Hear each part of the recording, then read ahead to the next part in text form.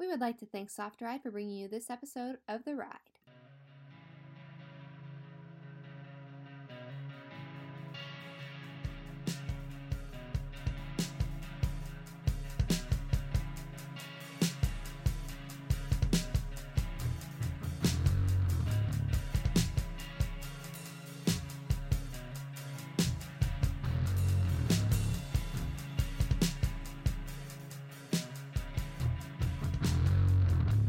Hi guys, and welcome back to another episode of The Ride. This is Nicole. And this is Michaela.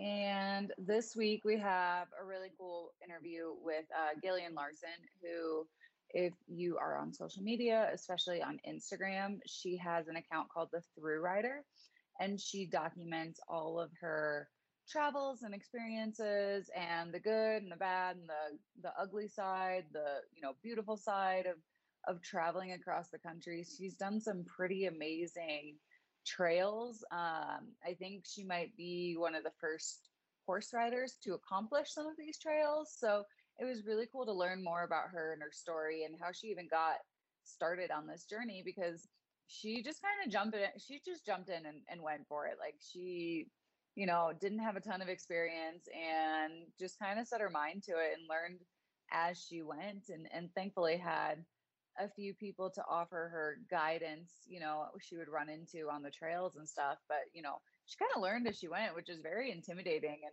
I mean, good for her for doing something that, that crazy. And yeah, it's super inspiring that she just really dove in head first. She was like, I love horses. I love trail riding.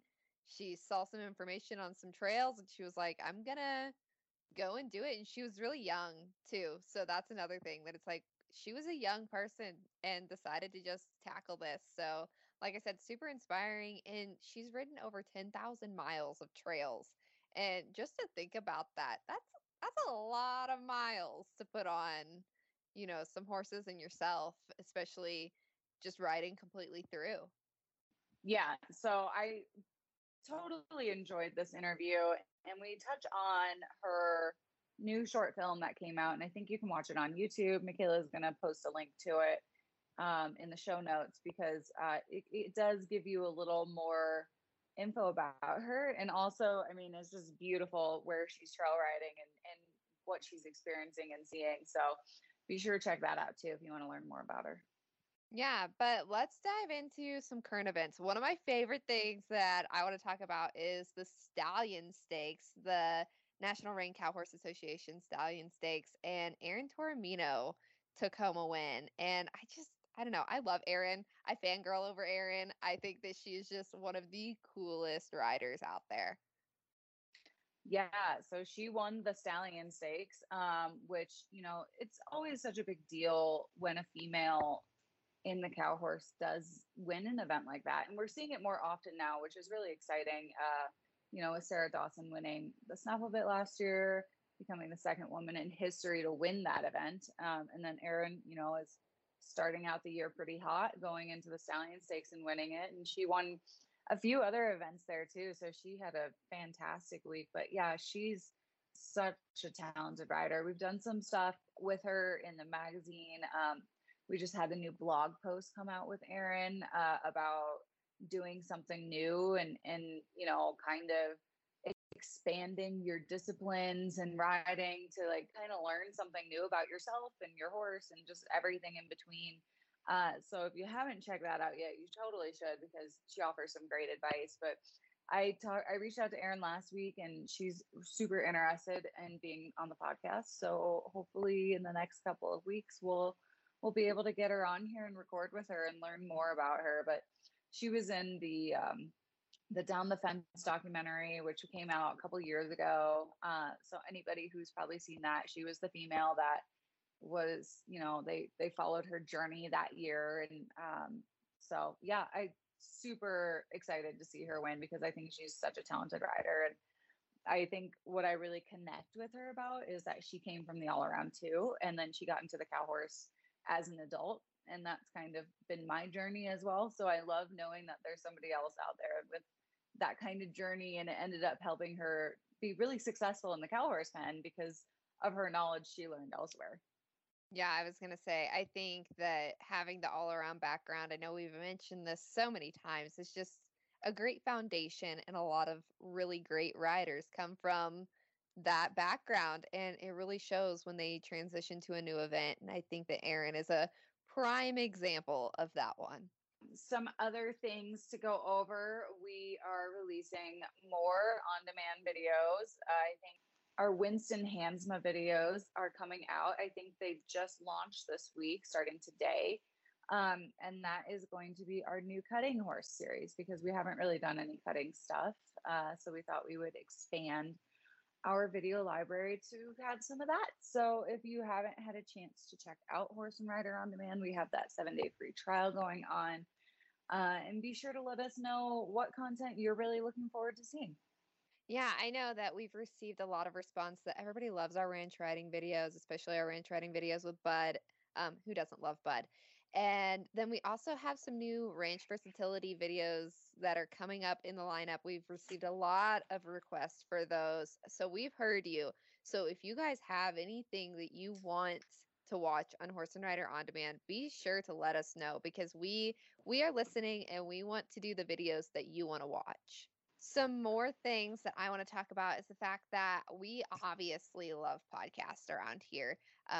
This podcast is our pride and joy, and Nicole and I love getting to talk to each other and talk to some of the greatest horse people in the industry and people with some inspiring stories. But the Equine Network has quite a few podcasts that are horse related. And I know that I see on Facebook all the time, people are looking for horse related podcasts to listen to. And we are the home to several podcasts that can reach a variety of interests, everything from veterinary stories to English to Western to general horse ownership to careers in the equine industry. We have so many different podcasts. Just to name a few, we have the Ask Annie podcast, Barn Stories by Equus Magazine, Beyond the Saddle, Disease du Jour by Equine Management, Dressage Today, Practical Horseman, and The Score. So we have quite a few. There are so many more. So if you're interested, go to our website. You'll be able to find all of the podcasts that we have within the Equine Network, because, like I said, we just really, really love podcasts around here. And on that note, let's jump into this interview.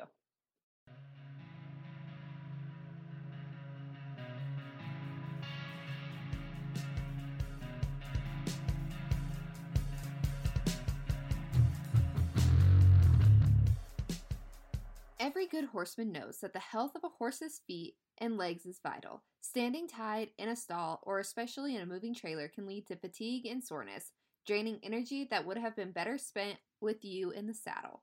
By providing traction, support, stability, shock absorption, and comfort, Soft Ride Gel Comfort Boots decrease fatigue and help your horse recover faster so you can get back on the trail or to competition. Soft Ride boots include exclusive deep gel patented orthotics and are the only comfort boot that can be used with or without shoes. The gel insert improves circulation in the hoof and provides relief of static tension to the deep flexor tendon. For more information on all of the products Soft Ride creates to help your horse, check out the Soft Ride website, www.softrideboots.com.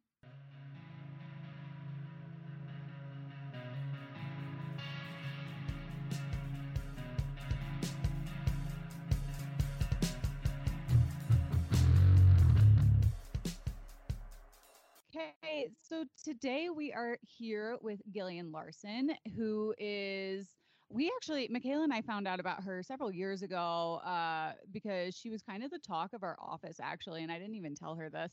But we were all obsessing over her Instagram and her, journey and her stories and everything about it. And so we've been following Gillian's story for a while now, but we're finally getting to talk with you in person. So thank you so much for joining us today. We're so excited to have you on the podcast. Yes, thank you guys so much for having me. So your Instagram is called The Through Rider, and you have a huge following on there, but can you kind of explain how you got started in this journey? It sounds like, you kind of just went out there and said, I'm going to do it. And you did it.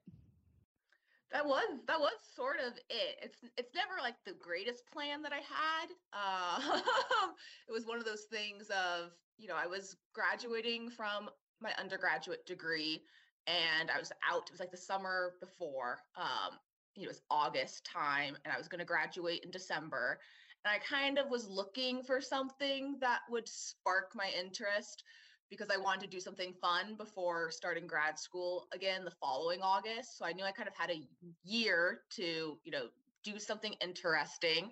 I had like a couple months to figure it out before I was going to be free to do said something.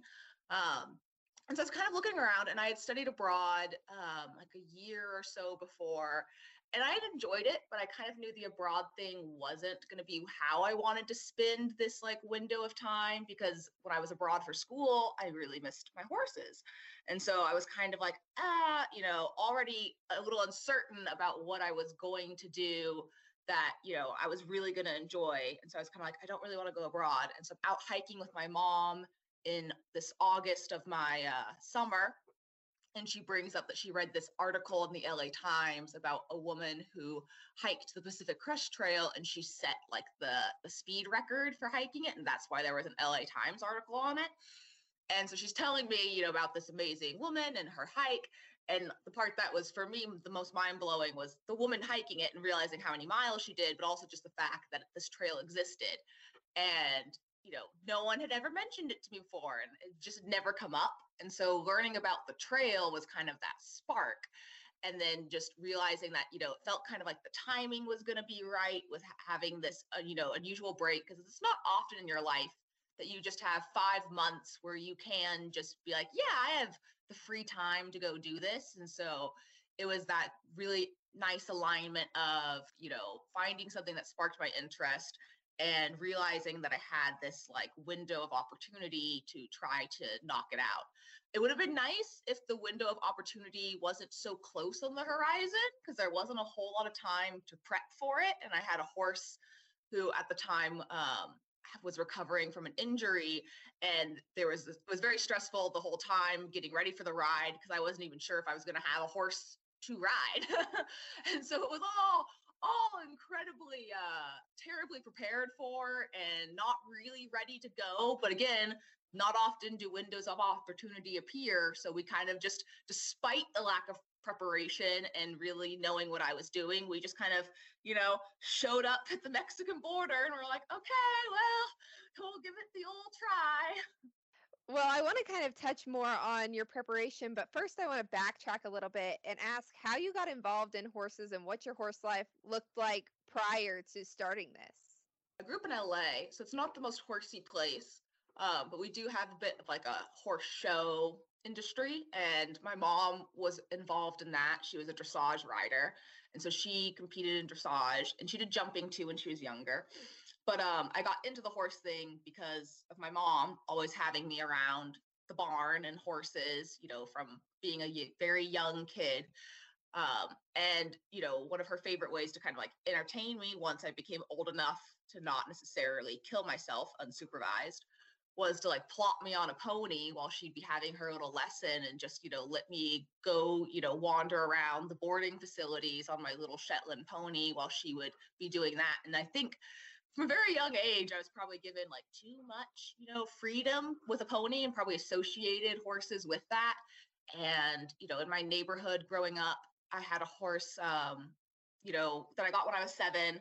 And then we moved at one point and I was 11 or 12, and we brought him to our backyard, and, we didn't have anyone else in our backyard. So again, now I was out really riding by myself in the state park and, going out for a couple hours with just my horse. And I'm like 12 years old, and I got really comfortable just being with a horse and going out and exploring new trails. And, went to college, and then in college everyone was kind of into showing again, and now I'm still that that one trail rider who likes to go out. So again, riding alone a lot in college, and exploring with my horses and putting them in the trailer and trying to go now trailer to maybe some places to explore.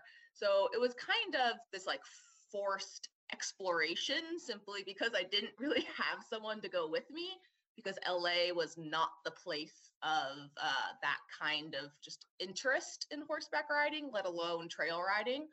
So it was, both my own from a young age, and also, I guess, circumstantial that was just the environment that I was raised in, where it's like, well, you can either go and do it by yourself or you cannot do it at all, was sort of how it felt growing up a little bit. You know, it's so funny that you say this about LA because Michaela and I have had multiple horse trainers on this podcast that are from the LA area, Southern California, and they all say the same thing, but somehow we just keep ending up with all these LA natives on our podcast. So there are some of you horse people around there. There's definitely a good sized horse community. It's just not necessarily the most adventurous community in terms of like trail riding. And there are quite a few just because there's so many people in LA. I mean, there's 11 million. So even if proportionally there's not a lot of us, there's still a lot of us. So, but yeah, it's just I haven't found too many horseback riders. And at least my friend group growing up, I had like one friend who rode horses. And that was about it. And she lived on the other side of, the canyon from me. So I couldn't get to her easily. And it was just kind of like, again, okay, well, it'll just be me. And in college, there's not a whole lot of girls that bring their horses. And the ones who did, were usually incentivized because they were in rodeo or showing. Not a lot were going to go through the hassle of bringing a horse just to trail ride, because that's usually kind of the stereotype. It's like, oh, it's just trail riding. So like, how much effort do I really want to put into it just to trail ride? And I was, the person who wanted to put a lot of effort into it. It's so funny that you say just trail ride because we get into this a lot. Even with like a couple of weeks ago, we talked with this guy who does mental athletics, and we talked about, it's super important in the show pen to have this mental, toughness, but you also have to have that for trail riding. It's not just trail riding. There's so much that you have to be prepared for, and mentally, physically, both you and your horse. So yeah, I hate the stereotype just trail riding because I do think that it takes a lot of skill and ability to do it safely. And not to mention, I mean, the rides that you have shared on your social media they're insane. I mean, you would have to have a ton of skill to be, and bravery to do some of that stuff. Yeah, and it's definitely just how far and how aggressively you want to do it. I had a very athletic mare that didn't really have a good brain for showing, like the obvious thing that a lot of people always ask is, oh, why didn't you go into endurance riding? And my mare was so uber competitive that, I felt like she had all the athleticism to be like a 1D barrel horse or to be, a Tevis champion. And she could have done competition physically, but it was like you put her with another horse that she didn't know. And it was just like, all the fun just kind of like got sucked out of the situation for me because she would just be on such this wild level. And it felt more like trying to control her rather than getting to just be a partnership, where when it was just me and her, we were a partnership. And I think that's also too kind of like what facilitated it. And then, but because she was truly an athlete, it became more than just trail riding for us because, it was always about trying to, keep her, mentally stimulated and, athletic. And so we would, easily go knock out 15 miles between classes. I would have to like plan my schedule around my horse, and when getting classes to know that, okay, a couple times a week I got to get her out for, several hours in between classes because she can't wait till the weekend to get out. And it was definitely a big commitment, and it was mostly just driven by her being this, not totally mentally stable horse when around other horses, but very physically driven. And so that really pushed us to being very trail oriented. So is she the only horse that you took out with you, or did you take another horse with you when you went? I technically had 3. I had my geriatric horse that I'd had since I was 7 when I started college. I had my main riding horse, my mare, Shyla, and then her colt was about 3 years old when I started college. And so I had like 3 to start. I believe I left one behind at home, the youngster with my mom, just because, she could board him at a facility and get some miles on him. And I took the oldie and my main riding horse, and my older horse, he was like in his 30s at this point. So he was very old and he needed daily medication. So that was kind of like the idea of him coming to college, but it ended up being a bit too much for him because it was very hilly. and he had a heart condition, so he couldn't, like, he needed a lot of like flat land to get exercise. He couldn't go walking up hills anymore. And so I ended up, partway through my first year sending him home. And then by the time I was going to go in, like the summer in between first and second year, he passed. So then I had two for like the rest of college. And then I could bring my young horse, who was then 4 at the time, Dakota. Then I brought him up to college. So then I usually had two, and depending on how much class I had, I basically kind of rotated them out. My mom would take care of one at home, and that horse would basically get time off. And then I'd have one in work with me at college, and like every 3 months or so, I basically would rotate them out. It gets challenging when you have horses in college. We've both did that same thing where we had, Michaela does the barrel racing, and I came from the performance horse world, and yeah, it was always a challenge to fit in the school and the riding and keeping your horses fit, and throwing in the barrel racing and the horse showing and going on trail rides, and it's tough to manage that when you're so young. So props to you for managing multiple. Well, at least I was only really doing one at a time. It was mostly, like rotating, and, thankfully my mom didn't mind taking care of him at home. So yes, and there was a couple times where I got to have them both. Like I said, my mare got injured one year at the end there, so I had them both up at that time because I had my mare at a rehab facility, and then I had my gelding, on campus. And so there were a couple times when I had both, but definitely if I felt, make sure that I wasn't slacking too much behind in school and stuff. So, as you're preparing to head out back then, how did you prepare your horse for this kind of trip? Oh, so yeah, not too much preparation.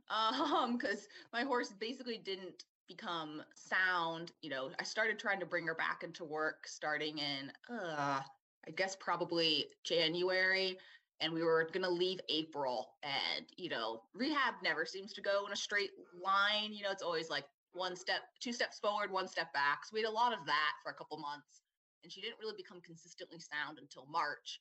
And I remember being worried, like, okay, wow, we have like, 3-ish weeks before I'm leaving. But she became sound, and I was lucky enough that my mom we timed it with her spring break because I didn't know what I was doing. And so I wanted to have, some like backup there until I got, got some skills under me for a couple weeks. And so my mom spent her spring break coming down with me, and so it allowed me to kind of rotate both horses. And so the first day I rode my younger horse 20 miles, and I met my mom at like a road crossing and switched out for my horse, who I was still uncertain about, like, is her leg really healed? Will she break down? And then I only rode her 6 miles that day. And the next day I rode one horse like 20 miles and another one,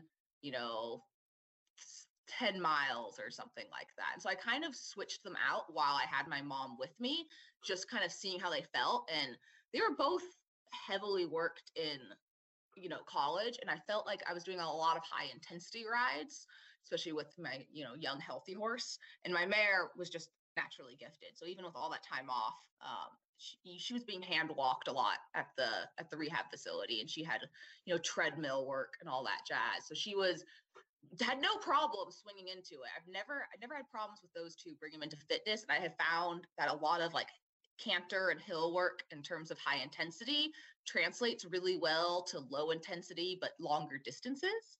I've found that I don't have to prepare too crazy at home as long as the horses are doing a lot of like, cantering and trotting up hills.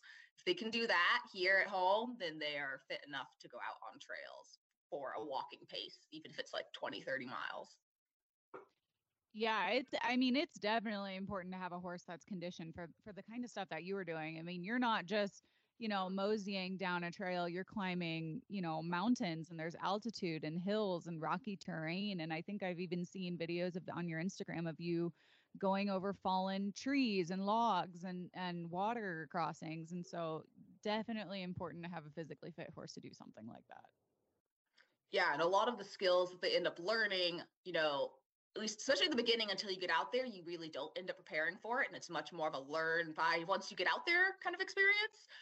Now at home, now that I've been out there so many times, like now my training regimen is much more tailored to it. Like I like to teach my horses how to jump, and I like to have them just have that confidence when it comes to jumping.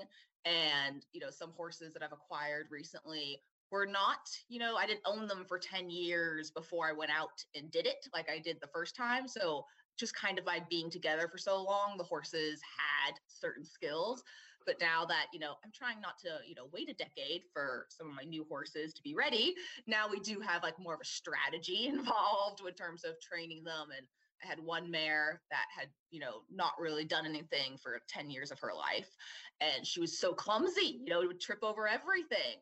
And so part of getting her ready for the trip and getting her ready to, be a good distance horse, I had to walk all the downhills because she would stumble a lot. And so to like help her, she didn't have like the strength to like go downhills coordinated or, really the thought process.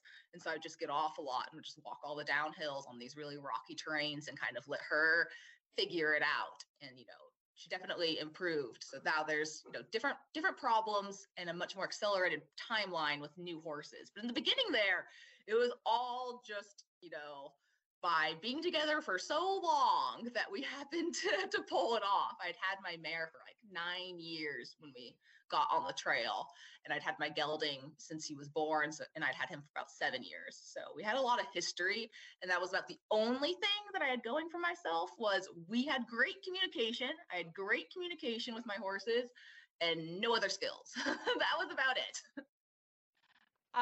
The way you talk about them, it sounds like you had a really great bond with them and continue to have a good bond with the ones that you have now currently. But so there's a lot that goes into the horse part of doing something crazy like this, but there's also just a lot of other stuff that you have to like, and it sounds like you learned as you went, but when it comes to like camping and shelter and water and food and all that, were you into camping before you started this? How did that work? Did you have to just kind of like learn as you went? I had never like camped, or I'd camped in like the front country. I'd never like truly camped in the back country. So that was the total new aspect. My mom had taken me horse camping, like, at like a horse campground, growing up. So I was like familiar with that aspect of it. But I'd never done any backcountry stuff. I'd never packed in my own, I'd never cooked my food in the backcountry, never done anything like that. So that was all new to me, let alone camped with my horses in the backcountry. And again, because we were running up so close to the inn there, I was worried I wasn't going to have two horses, and I was even trying to find ways to maybe pull it off with one horse. And so my kind of gear was all over the place in terms of, needing different stuff for one horse versus if I had two horses. And I remember, setting up, a high line, which is a rope between two trees in the backyard, just to make sure I knew how to even tie the knot to do it, or how to set it up. And I remember doing that one day and looking at it, and I don't even think I put a horse on it. I had a lot of trust in my horses, or, just blissful ignorance, and just kind of looked at it and was like, yeah, okay, that'll be fine. And, I remember I couldn't even be bothered because I was too busy kind of getting my mare in shape, and I was trying to figure out the packing thing. The packing thing was throwing me for a loop. And so my main focus was learning how to pack my horse. And I remember my mom being like, she's like, you've never like set up your tent that we bought, maybe you should do that. And I was like, I'm sure it's okay. And my mom being like the worried one, she like set it up in the backyard and like, forced me to like walk outside and like look at it. She's like, here's what it looks like. So you need to know what it looks like when you get out there. I'm like, okay, got it. Mental picture taken. So there was definitely some corners being cut in certain places, but for stuff that I was worried about, like, will my, pack horse be ready? I was trying to prepare him. My main focus was I can probably figure it out for myself, but I did want the horses to be moderately prepared. And so I, had to train the pack horse how to pack, because it's a bit of an odd sensation for them to basically triple in width with when you put the boxes on the side of them. And, me being new, I didn't know that, I got the bear proof stuff, because you need bear proof boxes for the Sierras, but those are kind of like a bit of an aggressive like step up from nothing. Like normally you should start with like a duffel bag packed with hay or something soft, so that when they're like, playing bumper cars with trees, they don't totally freak themselves out. I didn't know that. And so we definitely had, a couple of rough experiences in the beginning of my pack horse, being certain he was going to die. until I, saw how well that went, and then like, found some like packers that I like called, and I was like, I don't think I'm doing it right, and they had a couple tips for me, but I was kind of just doing it through YouTube and telephone calls with, basically people who made packing gear and being like, I'm not doing this right. Like, what should I do? And just doing it from home that way. And it wasn't a very pretty setup. I finally ran into like a real life packer once I was about 1,000 miles in, and they were able to like, show me some better techniques. And I had one packer that even gave me like a lash cinch with a rope on it and taught me a different kind of hitch. And I used that lash cinch for thousands and thousands of miles. It was a well-used cinch. So yeah, it was definitely helpful once I actually got to meet people who knew what they were doing rather than trying to hear from it and then apply it in front of me without getting kind of the visual aids. So there was definitely a lot of that aspect of it, and not a whole lot of me knowing what I was doing in terms of camping. That was also the upside of my mom coming with me for the first 2 weeks, because I was having a really hard time understanding, without ever having done anything like this, what I needed in a campsite or what to look for or what it was going to even look like out there, because I'd never done it.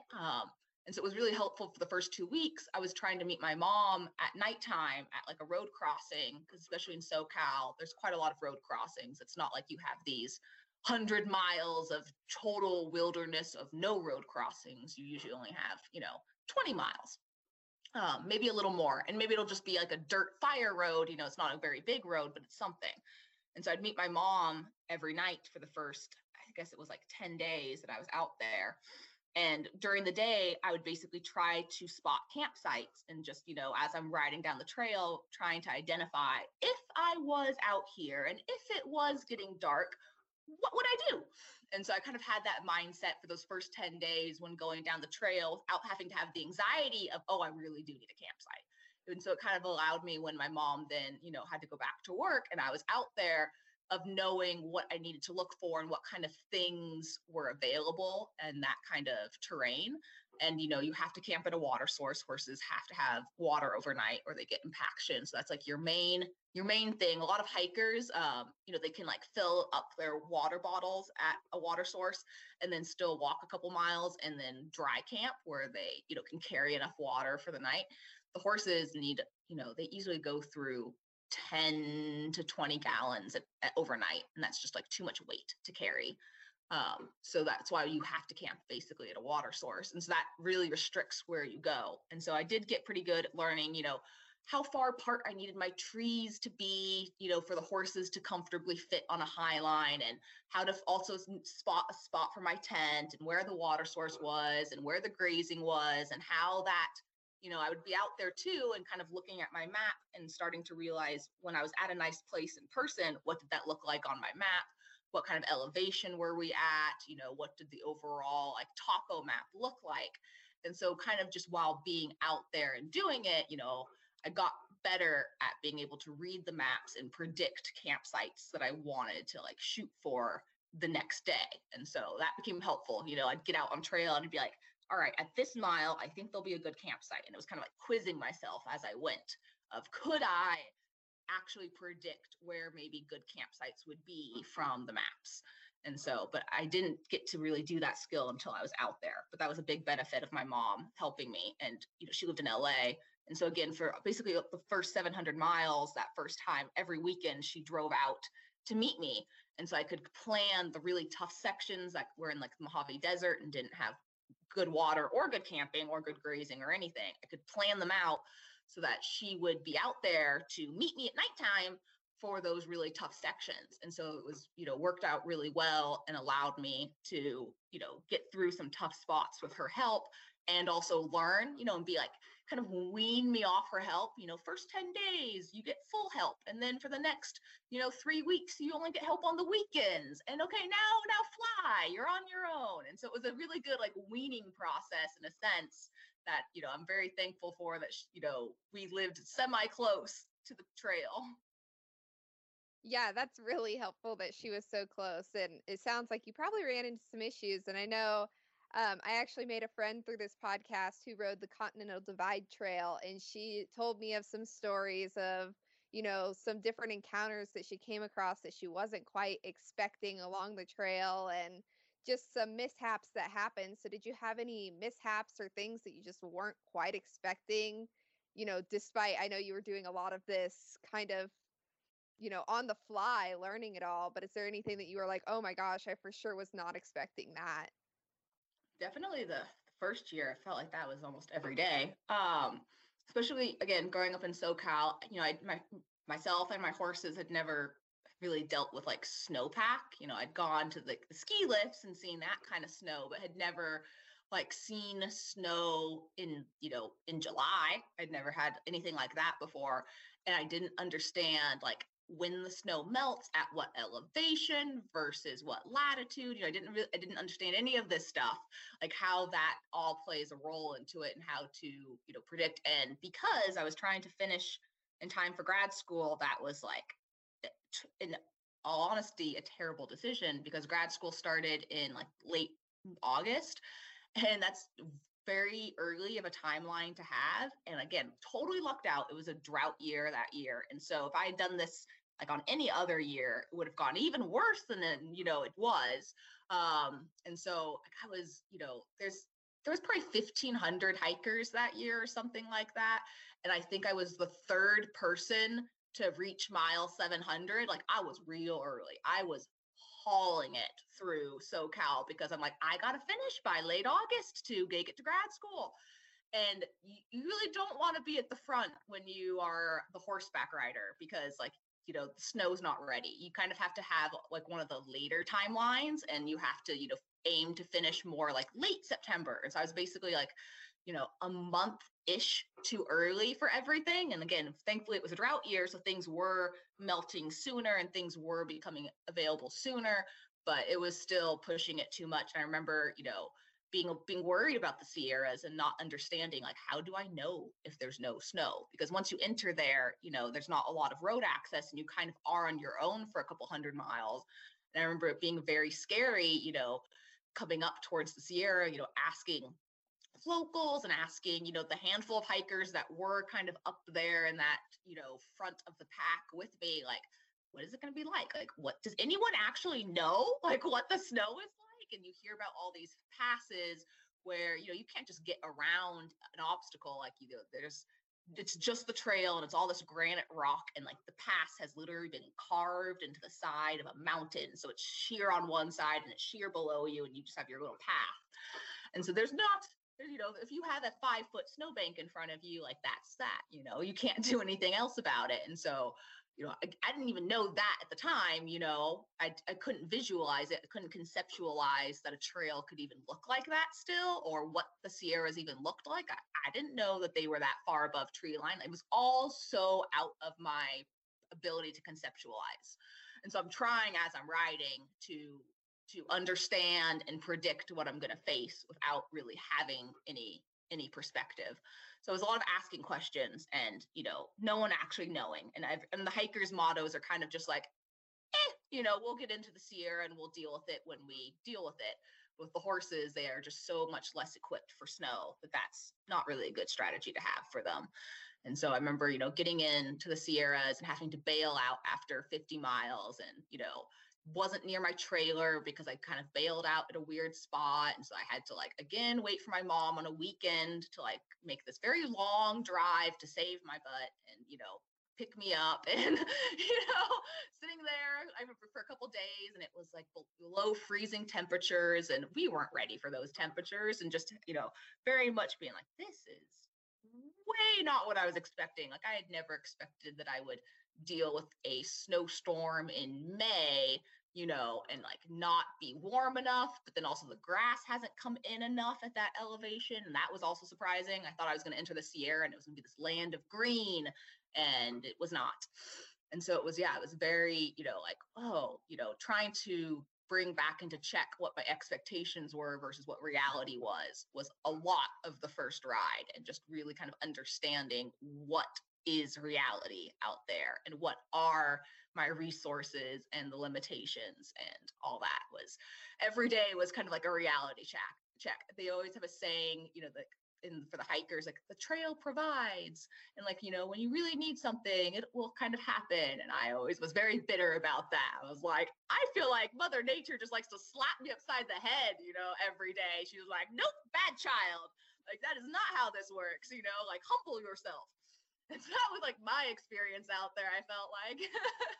But I learned a lot, and you know, we did end up making it, and you know, it was a very, very learning experience, which is why I was so happy to kind of do it again, because I felt like that first time it was just, you know, like being taught as I went, and you know, having to learn through trial and error. And I really wanted to see if it was possible to not do that, because it's a very stressful way to go about a 5-month trip and not having a plan and feeling like every day, you know, you're like, I don't know what's going to happen.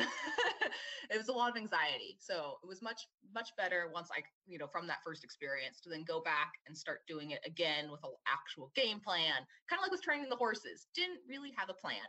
Now I have more of a plan. So I've definitely gotten much better at preparing and understanding. But yeah, the first one was rough, especially just because I was so early that I had probably more obstacles than I could have if I just had a slightly different window. But because I was so early, it was just like one thing after another, especially with snow. You're cracking me up with the whole snow thing. I can see how somebody from LA is not used to the snow. Meanwhile, I'm looking out my window and it's dumping snow here in Colorado. So I'm just like, what is this life that you're talking about where you don't have to deal with snow with your horses? And it's just like, too, like, it's different elevations, like, understanding, you know, like I remember just like being my mind blown. I was, you know, dealing with snow and trying to, you know, I tried to get into part of Oregon after my failed Sierra thing. And that didn't, you know, that I got only so far before, again, you know, Mother Nature slapped me down. She's like, nope, you will not pass. Thou shalt not pass. Too much snow. And so then I kind of like, you know, tucked my tail between my legs and went back to California, finished up California, went back to Oregon. It's now July, and thinking, okay, it's July. It's got to be clear. You know, it's July. I'm fine. I'll never have another snow problem. You know, I think I got out onto trail for like the first day in July after coming back, after finishing up the rest of like the part of California, and, you know, got like 5 miles and then just hit like 5 feet of snow. And I kept thinking, you know, it was really hard packed. And I was like, maybe we can, you know, I was pretty near the summit, and I was like, it'll just be a short distance, you know, maybe we can make it. And, you know, we're going along and we make it over the summit, and, you know, still endless white ahead. And I haven't seen a single person. So I can't even ask anyone like, hey, you know, how much snow did you guys just stay on?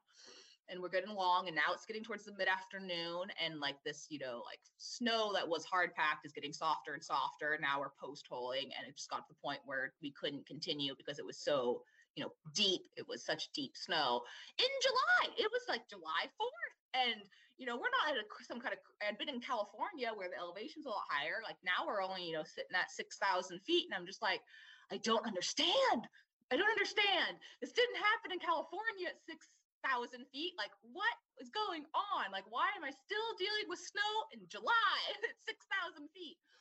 And so it was definitely just like that aspect. Like, I didn't understand elevation or how that played a role at all into the equation.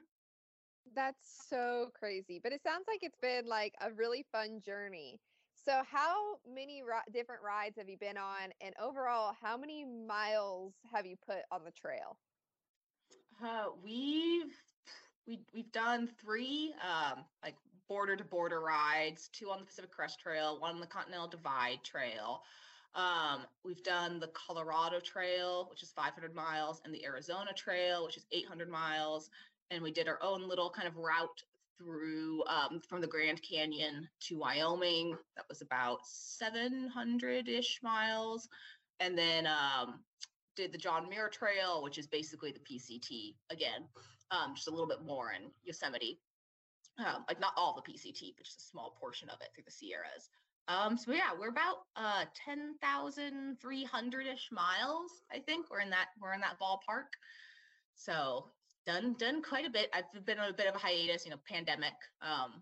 Was obviously not the greatest year to be doing anything. And also I was acquiring a lot of horses and moving to a new property, which then allowed me to acquire even more horses. And so I've been very much in like an expansion mode over here. and hoping to do a lot of training rides this summer. Because again, I train now, and I don't just, show up at the border like I did before. So yes, training now, and get the horses out on some training rides, make sure they're all ready, and then hopefully be back to doing, some really big, fun stuff by 2022 is kind of the goal. But we'll at least go to pretty places next summer. That's the plan. Just not necessarily in a I won't have to ride to get there. I can drive.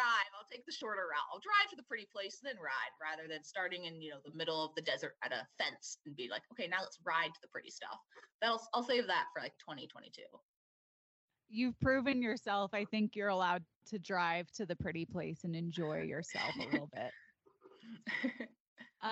So you've pretty much documented your journey on Instagram. You have a new short film coming out that we're going to talk about here in a minute, but like, was that always the plan to like kind of document it on Instagram, or did it just kind of fall into your lap and people just really enjoyed you sharing your adventures? It definitely kind of fell into my lap. I was having like some saddle fit issues. And so, I'd been buying and then reselling saddles on eBay, trying to find that magical fit, and was feeling kind of like, this is very frustrating. And this was already after my first 2 Mexico to Canada rides. And I really wanted, to have a more, quick / less financially stressful way to figure this out, because I was poor. I was like, I didn't have a lot of money. And so I reached out to a saddle company to sponsor me, and Tucker Saddles, and they were willing to sponsor me. But one of the requirements was I needed to have social media, and I had 0 social media. I'd never had a Facebook. I'd never had a MySpace. I didn't even get a smartphone until I wanted to basically use the smartphone apps for the trails. I was incredibly like not in that realm. And so I basically started an Instagram as part of like my contract. And I had a friend that I'd made, and she was, pretty social media savvy. She was an artist, and, she kind of like, coached me through it and like, here's how you use the app. And so kind of between her and being required to have it, I don't know if I ever would have gotten one if I wasn't required to, but I was required to. And then I loved it. I had such a great time, and it was very much an organic thing. I didn't have any kind of goal for anything to happen. And it just happened, the first, I don't know, probably took a year or so before I got really any traction. And then once you kind of get traction and you start having videos go viral, then it just kind of is like its own machine that continues to run and generate. And yeah, it was definitely never a goal. It was kind of a happy accident for sure. I have another friend who is that the same thing happened to her, where it was just kind of a happy accident. She like does the mounted archery and just fun stuff on her horse, and just kind of gained a social media following because she is Chloe? No, her name is Alex Bowens. Okay. Yeah. So is she in Arizona? She is, yeah. Okay, I think I know which account you're talking about. I only really know of 2 of them, so I'm glad it was one of them. Yeah, so I've been friends. Alex and I grew up training. We showed horses together, and so we've been friends a long time. In fact, I just saw her last week. But no, she, it was that same kind of thing where she was just posting stuff that she was really enjoying doing, and things just kind of started to go viral. And I think it's because you're authentic, it's not forced, it's not fake, it's not perfect. Like, you're showing every aspect of your life, the good, the bad, the hard, the troubles, and the celebration of doing something. Yeah, I always struggle in the off season when I feel like I have to keep doing content, but I'm not doing anything all that exciting. We're just riding around at home, and I'm trying to like, work my butt off to make enough money to do it again in the summer. And so sometimes there's definitely like a lapse in exciting, fun stuff. And I always like worry, because they always make it sound like, oh, the algorithm, you must post every day at a certain time and, do all these things to make sure that you have engagement. And yeah, I've never, that was definitely not me. I was terrible at, I get anxiety, if I have too many things on my plate. And so social media is one of those things that unfortunately sometimes gets the back burner. But amazingly, it's kind of worked out. And I think too, not having it just be oversaturated or even just get diluted because you're forcing it and just, waiting until you have something to say or you have something to share or something, that actually you want to do. I think that that's been, my way of growing social media and kind of like beating this algorithm idea. I think maybe the algorithm thing works for lifestyle bloggers because it's their daily life that they're selling to people. I think when you are more of like an adventure account or you have some other kind of account, then, do what's truly authentic, because that's what will generate the more followers, even if it's like not supposedly the algorithm. I think that that's much more effective for growing a social media following.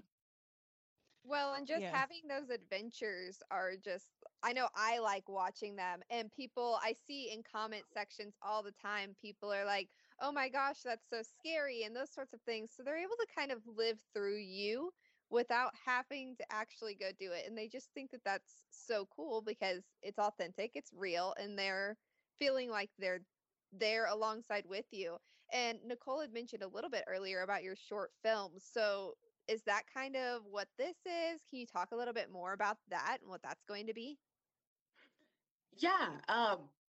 It's out on YouTube now, which is exciting. And it was basically just kind of like a short doc that Firestone sponsored. They were, like my second sponsor, which is very exciting. I don't go after a lot of them. And so it always means a lot, when, it could be like a meaningful partnership.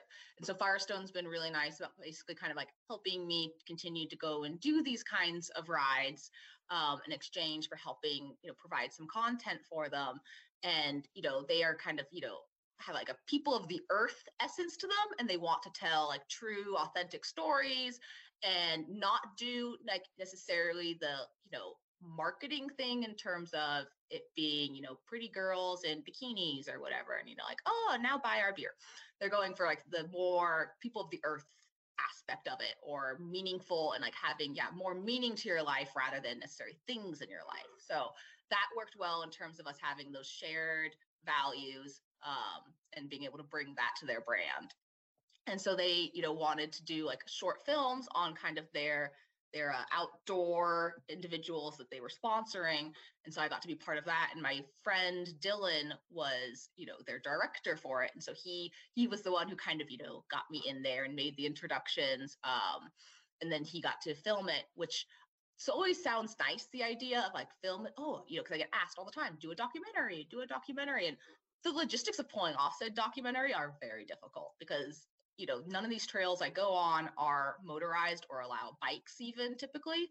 And so the poor film persons have to hike. Like they have to get in there, because you can't even just bring along necessarily another horse, because that does affect the dynamic, with horses. They don't understand why their friend, is walking off without them while they're sitting there waiting with the photographer, or, and especially because I always travel alone, adding in these extra elements definitely does change the dynamic a lot more than if it was already a group of people out traveling. Throwing in one extra horse or a person doesn't necessarily alter the dynamic so much. So it was always, kind of this thing of I didn't pursue it because I was not wanting to like have to deal with another person that was, not really understanding what I was about or what was involved. And so that was the beautiful part of it being my friend who was the director, because he already got all that, and he could, find the right, cinematographers, and he had all those connections, and he could, really make it a fun project and capture, the way it kind of needed to be. And so that was just a great meeting of the minds in terms of Firestone being able to provide the opportunity and getting to work with my friend Dylan, who, could kind of alleviate my usual like suspicion about embarking on something like that. And it was fun. And it was really nice to, not have to just try to tell it through a cell phone, because there's only so much that I can ever capture or kind of show on a cell phone. And I remember someone saying in the comments too for the video, they're like, wow, I've never heard you say more than a couple sentences, which also means they haven't been following my podcasts that I do these interviews. So I obviously talk a lot now. But yeah, I don't talk in my videos, on social media, I never talk. And so I'm sure that, they're like, oh, wow, here you are. And it's hard to share a podcast on something like social media because it's not visual. But again, the film was a great, little snippet to be able to put onto social media and kind of just share in a different medium and in a different perspective, and just, really capture kind of more of a bigger arc of the story, not just the drop-off views, trying to get more of that aspect into it. And yeah, like I said, I loved it because it was such a good time. Yeah, I actually had a chance to watch it and I so enjoyed it and I loved learning more about you. And it was very, it just felt very real and authentic. And like you said, you could tell that you were very comfortable doing the things that you were doing and working with the people that you were working with. And so I loved it. And we'll be sure to share a link to it on our website. And I know Michaela will probably throw it into the show notes too, like we always do. So for people listening, be sure to check it out. It was really good. And it's just beautiful. Like where you're going is just beautiful. So it's hard not to love it. But I think you would actually really enjoy we do a lot of film too for our company. And I think you would enjoy our videographers because we make them do that kind of stuff all the time. We were originally part of the company that owned Warren Miller Entertainment, Backpacker Magazine, all these skiing outdoors. And so all my videographers are always very excited when I'm like, yeah, we're shooting in an arena. And they're like, you mean we don't have to like pack out into Alaska when it's -10 out? Like, this is great. Right? Yeah, exactly. I know it's all about kind of perspective, but especially, to hiking out, for long distances while carrying stuff is never a fun time for any cinematographer. We touched on your social media. So for anybody who is interested in learning more and watching these videos, if they maybe haven't seen your social media, how can they find you? Definitely Through Rider is the best way to find me at the moment. So my Instagram is, at THRU_rider. So that's pretty much how you can find me. And Google is not a bad way to find, I have a website. I'm currently in that awkward transitioning period where, I made a website way back when just to kind of like have a little like blog to document it. And I've done a few too many rides. And I did that awkward transition from doing my rides on my blog to doing them on Instagram. But I like to try to keep it as a way for people to find me that aren't on social media if they like get onto the Google. And so will eventually be a website, but that can be accessed through my Instagram. But yes, Instagram and Google are definitely the ways to find me and eventually, pull up, either my social media or my websites that, I could be reached at through email and all that jazz. And like we said earlier, your short film is actually on YouTube, so be sure to check it out there. Thank you so much for joining us. We've loved following your content for a couple years now, and so we were so glad when we were able to connect with you to do this. Yeah, it was a great time. Thank you so much for having me. Awesome. Well, thanks again. Be safe on your next journey, whenever that is, and we'll be sure to follow it along because it sounds like you have a lot of exciting stuff coming up. Thank you. Thank you so much. Definitely excited to see what happens down the road.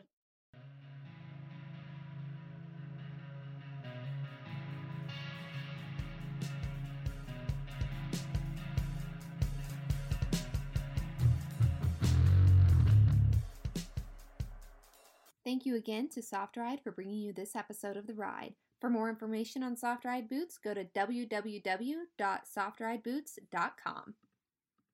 Thank you guys for tuning into The Ride podcast. We hope you enjoyed this episode, and please be sure to subscribe wherever you listen to podcasts. Follow Horse and Rider Magazine on social media and find us at horseandrider.com. If you guys have any questions or comments, please be sure to hit us up at horseandrider@aimmedia.com. We want to hear from you guys. And if you like what you're listening to, be sure to leave us a review on iTunes. How many stars, Michaela? 5 stars, please.